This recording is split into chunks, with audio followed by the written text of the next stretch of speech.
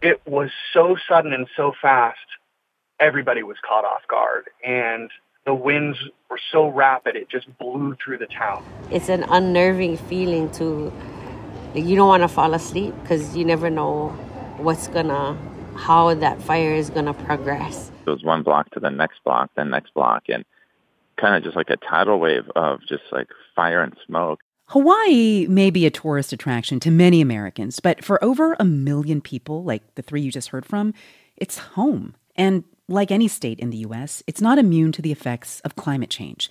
This week brought a devastating reminder as wildfires stoked by Hurricane Dora spread across the island of Maui.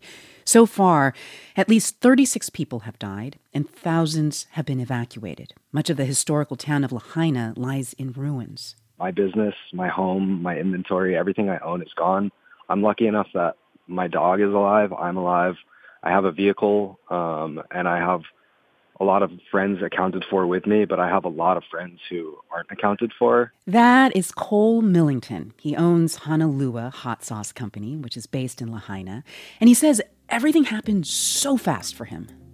I just looked out my window and I saw a huge black plume of smoke pretty close to our house. And I said, hey guys, this looks pretty serious. Maybe we should grab some bags or, get ready to leave. And within 15 minutes, we were sprinting into our cars, peeling out of the driveway, and the road was on fire. Hundreds of buildings have been destroyed, and many are still having trouble reaching their loved ones. It's very obviously traumatic to see such a historic town, just to see it scorched and gray and still burning and the smoke, and it was very apocalyptic. Dr. Reza Danish has been driving around in a medical van treating people who are still in Lahaina. And while he's been treating them, they've been sharing stories of survival. One guy that rescued himself said he felt the walls being hot and then he knew not to open his front door, so he propelled down 3 stories with a rope he had and just started running to the ocean. The state's lieutenant governor told NPR it will take years to rebuild. Consider this. Hawaii, like many other places on the planet, has experienced less rainfall in recent years, making it more prone to devastating wildfires that seemed unimaginable a generation ago.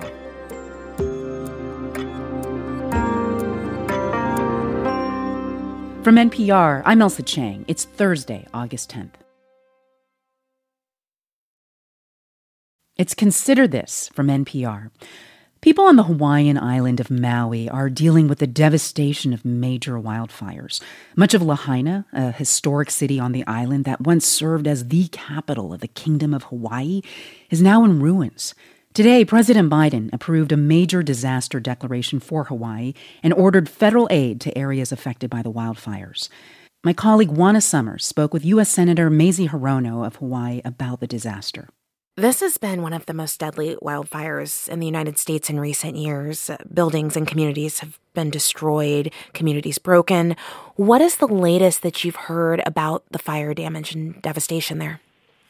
The assessment is only beginning now because you couldn't get access to Lahaina town. And so really in the beginning phases, of course, we have to get the fires under control, which still is burning in some places. And then the search and rescue operations are continuing. Those are among the most highest priorities toward the safety of our people. But it's very devastating. And the national coverage of the wildfires of Maui, you can see the raging fires, and anyone watching that would know that the damage is going to be very extensive. I'm grateful that the president declared a disaster declaration for Maui so that federal resources can be brought to the island. You mentioned those ongoing fires and the fact that some parts of the island are still not able to be reached by rescuers safely. Do you have a sense of a timeline, how soon that they'll be able to reach those areas to get a broader sense of just how much devastation there is, the death toll? That is happening right now. And as I said, because of the high winds, for example, you couldn't get helicopters in that area, et cetera. But the assessment is continuing. And so but when you have an entire town, Lahaina, a very historic, culturally, a very important town, pretty much burned to the ground, the assessment of damages will be tremendous. And that is why it's all hands on deck for all of us in Hawaii, as well as with our federal family of agencies.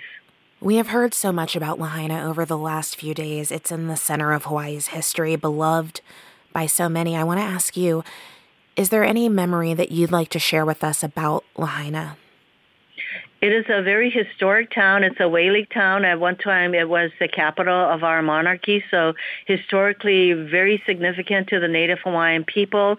It is a destination for tourists in itself, and I have been to Lahaina. I have stayed at the Pioneer Inn, and I think most of us have had that kind of an experience. Yeah. It's really a very historic town, and it also had the oldest school west of the Rockies, so really historic. And to see these historic buildings and churches burned to the ground is just very heartbreaking for all of us. And yes, our hearts go out to the people who lost loved ones in this ongoing tragedy. I mean, the images of the devastation are hard to look at, and our hearts are all going out to the people there. I think a lot of people watching this story, seeing those images from home, are curious how they can help. What do Hawaiians need most urgently in this moment? Aside from, of course, the state and the county and volunteers all very much helping people leave the island and setting up ways where they can transit to hotels on Oahu or back to the mainland, all of those kinds of things are happening right now. But I have also been getting a lot of inquiries from people on the mainland how they can help. They can go to mauicounty.gov, and that is a Maui County website that can direct people to monetary support, how people can help from all over the country and in that way. And as far as Maui County, they have set up collection sites for people who want to donate goods, for example. But the outpouring of desire to help is tremendous.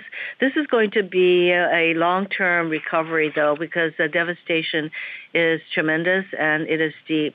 So the federal agencies who are here, such as, it's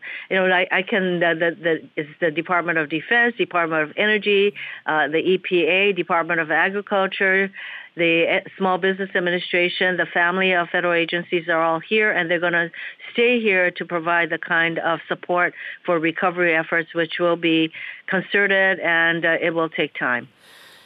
As we mentioned earlier, President Biden issued a major disaster declaration today, which means Hawaii should get more aid money.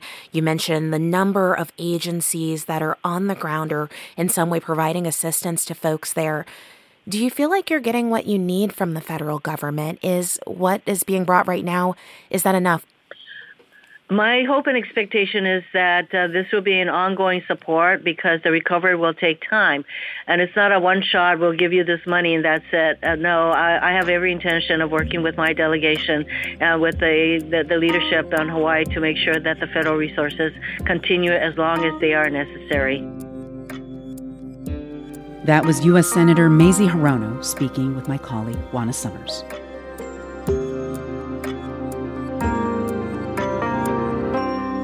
It's Consider This from NPR. I'm Elsa Chang.